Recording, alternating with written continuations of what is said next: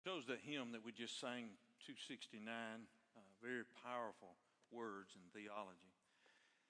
There is a prayer above it that I want to read to you. You can turn there if you would like to. It's 268. It's right above the 269 that we just sang, Lord, who throughout these 40 days, remind you that it is the 40 days less the Sundays when we count it, because a lot of times people ask me that. I counted, and there's more than 40 days up until Easter. Because we don't count the Sundays. And we began our Lenten season Wednesday night with Ash Wednesday service, a very powerful service. Reverend Tammy Jackson preached. Just a good anointing the whole service. I mentioned it, make reference to it. I didn't realize that night until I got home about the shooting and all that occurred in the school in Florida until that night. And I don't know if you noticed in the Gadsden Times the next day on Thursday morning, the picture that was there. I guess it was a mom hugging a child there at the scene, and she had the cross, the symbol of the cross. So she had apparently been to an Ash Wednesday service maybe at noon that day, but had the symbol there. It just stood out to me because we had just had the service. This prayer that I want to read to you in 268 is just a Lenten prayer. It goes like this, and you're welcome to keep your eyes open or you may want to bow. O God, our deliverer, you led your people of old through the wilderness and brought them to the promised land. Guide now the people of your church that following our Savior, we may walk through the wilderness of this world toward the glory of the world to come. Through Jesus Christ our Lord, who lives and reigns with you and the Holy Spirit, one God, now and forever. And everyone said, amen. I speak that prayer not only over us, but over those family members that lost loved ones. This morning, the title of the sermon is called Vineyard Song. I've chosen the text, and it is a song. It's a song about a vineyard that I'm going to read to you from the book of Isaiah. So as we look at the God Yahweh during Lent, I'm going to preach some from the book of Isaiah. Isaiah can be a very powerful read and encouraging read, but all of a sudden, boy, he can hit deep. And this is one of those passages in Isaiah, the 5th chapter. And so I want to read to you this vineyard song. Now let me sing to my well-beloved a song of my beloved regarding his vineyard. My well-beloved has a vineyard on a very fruitful hill. He dug it up. He cleared out its stones, and he planted it with the choicest vine. He built a tower in its midst. The tower is a symbol of protection, and also made a wine press in it. Hebrew, the better translation is a wine vat. Wine press or a wine vat in it. So he expected it to bring forth good grapes. But it brought forth wild grapes. Again, in the Hebrew, a better translation is rotten grapes, stink fruit, literally. But it brought forth wild, stinky, rotten grapes. Verse 3, and now, O inhabitants of Jerusalem and men of Judah, judge, please, between me and my vineyard. What more could have been done to my vineyard that I have not done to it? Why then, when I expected it to bring forth good grapes, did it bring forth rotten grapes? And now please let me tell you what I will do to my vineyard. I will take away its hedge, and it shall be burned.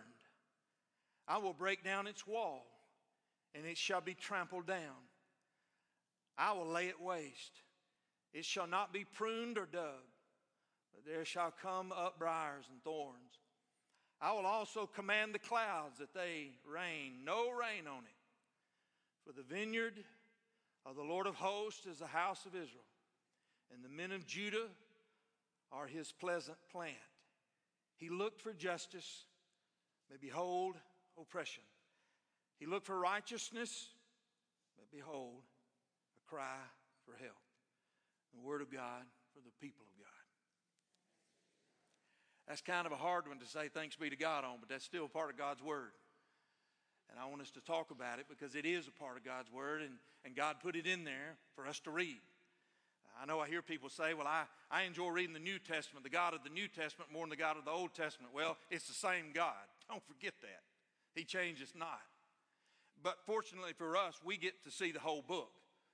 I really feel for the people of Israel that when they received this, and we wonder how God gave the word through Isaiah. Did he just sit down and write this whole book? Probably not. These are probably a series of sermons and prophecies that he gave, and then they compiled them. But at one point, the people of Israel, the men of Judah and Jerusalem, they heard this song about this vineyard. The preface of the book, of any book, usually is fairly short, but the preface of this book, Isaiah, covers 5 chapters, 1 through 5. So the prophet sets out to diagnose Israel's condition and to offer a prognosis as he reads, if you read along in Isaiah. Up to chapter 5, the infection of sin in the nation's life is not terminal. A remnant exists such that there remains the hope of cleansing and a hope of new creation. Yet we get to chapter 5. You read this and it doesn't sound too good. Hope is abandoned. Nothing is left but doom. The prophet sings a song about his friend and the vineyard that he has planted. He then sings for his friend who mourns the state of his vineyard and his sad decision to walk away from it. The prophet finally reveals who his friend is. It is the Lord God Almighty, and his vineyard is the house of Israel. If God were to write a song about the vineyard of your life, what kind of song would he write? He could. He could write a song about us. He could write a song about you. Let me remind you that the letters that he wrote in the book of Revelation, remember those 7 letters to the churches? I preached on that before, but he could write a letter about our church. He could write a letter about me. That's kind of scary. Now, I wouldn't want you to read the letter he wrote about me. But I can tell you this, of those 7 letters in Revelation, there's something familiar with all of the letters, and I think perhaps there might be some familiar lyrics in a song that God might write about us. But in Revelation, in those 7 letters, every letter opens with the exact same line. Do you remember what it is? I know you. We can't escape that. Nobody can. I know you. The other thing that is written within all of the 7 letters is that the word repent is found in 5 of the letters, but it's implied in the other 2. You can read all 7 of those letters. So the understanding of repentance is within every letter. And then he ends with the exact same line in every one of the letters. Let him or her who has ears to hear what the Spirit has to say. So we know God could write a letter about us, or he could write a song about us. So to ask it another way, if God were to write a song about you and about your vineyard, what would be the lyrics? As you and I enter into Lent and we're making our way to Easter, think about the fruitfulness of your life. Maybe I've thought about it this week and been under conviction of some of the rotten fruit that I produce in my vineyard. I like all styles of music. There's some songs I like in any genre of music. I like the 50s music that my mom and dad grew up in. I grew up in the late 70s, Boston, Chicago, Foreigner. I still like some of those. I still turn to 93.1 every now and then. I'm seeing the nod. I heard an amen over there, yeah. But I like rock music. I like country music. It's not my favorite. Some of you love country music. The lyrics to me in country music sometimes just, there is a tear in my beer. All my exes live in Massachusetts. Isn't that what it says? No, you know what the lyric says. All my exes live in Texas. I was talking to somebody this week, and we got to talking about country music, and she said, oh, she's a member of our church. She said, oh, I remember one years ago. Because it's Valentine's this week. She said, 2 dozen roses and a bottle of wine. Oh, baby, baby. Don't hope that'll change your mind. The prophet sings a song for his friend. A song with words that become the words of the friend. The friend gives his utmost care of this vineyard. We read this in here. The best preparation, the best vines, a watchtower is built there to protect it from thieves. A wine vat is a better translation, a wine vat for storage. It's double fenced, the hedges around it. Then he waits for the produce. But even after all the effort, the grapes are, and I gave you that translation, stink fruit. They're rotten. The image presented is the Lord's total care for his people. But the result is as if no care was given at all. Now, singing as the friend, the prophet asked the question, what more could I have done? A fruitless vineyard then faces destruction. We read it. So it will be destroyed, it will be devoured, become a wasteland, infested with thorns, devoid of any kind of moisture. I'll let no rain be on it at all. And again, we realize that the friend is God and the vineyard is his people. What's your favorite fruit? Don't jump up and shout. It's a rhetorical question. What is your favorite fruit? If I had to narrow mine down, it would be a beautiful, delicious peach. I mean, when they're ripe, they are delicious. My granddaddy Powell loved homemade ice cream, but his favorite homemade ice cream is peach. He would travel to Ellijay, Georgia. He would go up there, and that's the name of it. He might go to Crow Mountain. He would travel down to Clanton. He would go up on Chandler Mountain. Whenever the peaches were in, he would make sure to have some basket of peaches when they were fresh, and he would have Granny to make homemade ice cream. He'd call us all down. We'd eat ice cream. Y'all, I'm telling you, we're going to have peach ice cream in heaven. You just bank on it. My wife still makes it the old-fashioned way where you break the eggs in there and they're just raw in there. That makes the best ice cream. So if you come to our house, you're going to eat it the old-fashioned way. I love peach ice cream. One time, I bit into a beautiful, beautiful peach. At least from the outside, it was beautiful. But I bit into it a big old bite. And it was rotten on the inside. Deep, thick, smelly, rotten brown juice was on the end of my lips, and I was spitting it out as best I could. Horrible picture I just gave you. But it's a tough picture we have to read, a tough song we have to hear of the lyrics and so forth for God. Anytime you find rotten fruit inside your refrigerator, you know, when you open up the strawberries and they're got green stuff going, you don't eat them. They're no good. They're rotten. One time we grew a science project in the back of our refrigerator. Stayed back there for 8 years. I got it out. Don't tell Lana I said it really wasn't 8 years, but there was broccoli and cheese sauce. I saw something move inside there. It was alive. Oh, it was horrible. Oh, God. We did not eat it. It was rotten. And we have God singing a song about a vineyard and about rotten fruit. What a visual. Ezekiel 15 says, a vine is good for fruit, or it's good for nothing at all. That's my paraphrase. That's Ezekiel 15. Israel was good for nothing. Even Jesus applied the image of the fruitless vineyard, and Jesus used a lot of illustrations about a vineyard and fruit and the lack thereof. And so this is in Matthew 21. It is the parable of the tenants. The church of Jesus' day, the religious crew, the Pharisees, they rejected their Lord. So therefore Jesus said that the kingdom of God will be taken away from you and will be given to a people who will produce its fruit.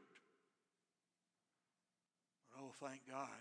That's a part of the plan, because that means you and I got grafted in to the vine. I'll get me a people who will produce fruit, is what he said.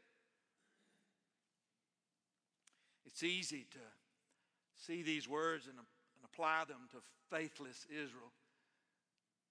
A lot of times I'll just confess to you, I'll read sometimes and I'll think, how could they do that? And then I think about my own vineyard sometimes. I think, how could I do that? And yet sometimes my life is just rotten fruit. Sour grapes, sour fruit are an evidence of a far greater problem. Jesus makes this point in Luke 13, again a parable of the fig tree. The fruitless fig tree is given one more chance to bear fruit worthy of its continued existence. The fruit is defined as the fruit of repentance.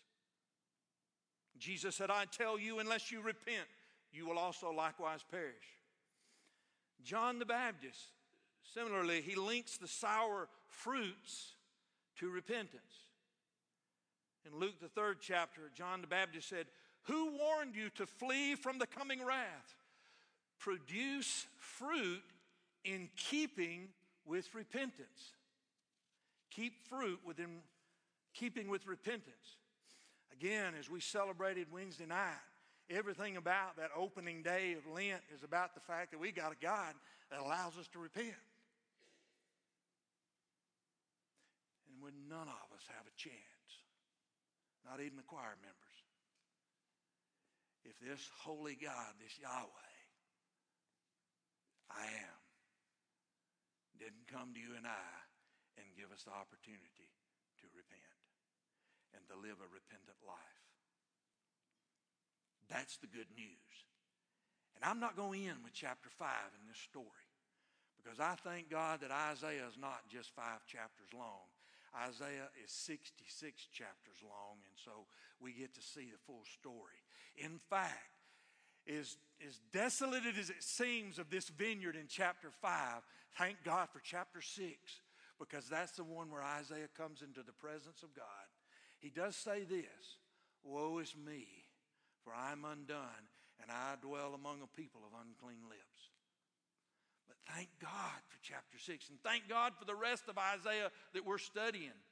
And I want to begin to wind down and share with you this verse from Isaiah that we went back over in the Wednesday morning Bible study. Some of the ladies are here, and I shared with them Isaiah 41:10, and they reminded me that this was Pastor Vicki Mann's, one of her number one top 5 scriptures. Isaiah 41:10. I don't have it on the screen, but I want you to go home and read it and memorize it in light of what we've been reading in chapter 5 of Isaiah.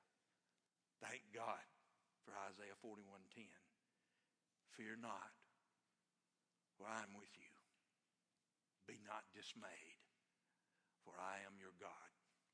I will strengthen you. Yes, I will help you.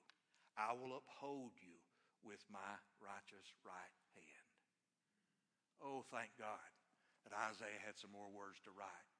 In fact, in Isaiah 41, verse 13, it's the first time in 41 chapters that God refers to Yahweh as Redeemer. But 13 more times in the book of Isaiah, he refers to Yahweh as Redeemer. I cringe sometimes at what the people of Israel had to hear sometimes from the prophets. They didn't have the New Testament like we do. But the good news is we're making our way to Easter, and we know the outcome. So as you reflect on your vineyard, thank God there is a cross. Thank God there's a bloody Savior. And thank God there's an empty tomb. This is the journey that we're going on so that we can call him Redeemer, so that we can repent of all the rottenness in our own vineyard and ask him to redeem and restore us. Thank God for Easter. Is God in your vineyard? God wants to be. He don't want to take out the tower. He don't want to remove the vat. He don't want to say no more rain. But we read that sometimes he gets frustrated with his own people. But thank God for Easter, where we're headed. Oh God, thank you for Easter. Fear not, I'm with you. Be not dismayed, for I am your God. Let's pray together. God, we love you. Lord, I repent. Sometimes I don't always have the kind of fruit. In fact, I just own it. God, I sometimes produce rotten fruit. I thank you, God, for Easter. I thank you for the cross. Thank you, God, for being our Redeemer. In Jesus' name we pray. Amen. As we sing the closing hymn, it's Just As I Am, hymn number 357. We'll sing selected verses. You'll see them there in your bulletin. I believe I have them listed as 1, 3, 5, and 6. 1, 3, 5, and 6. Let's stand together, hymn number 357, Just As I Am, without one plea.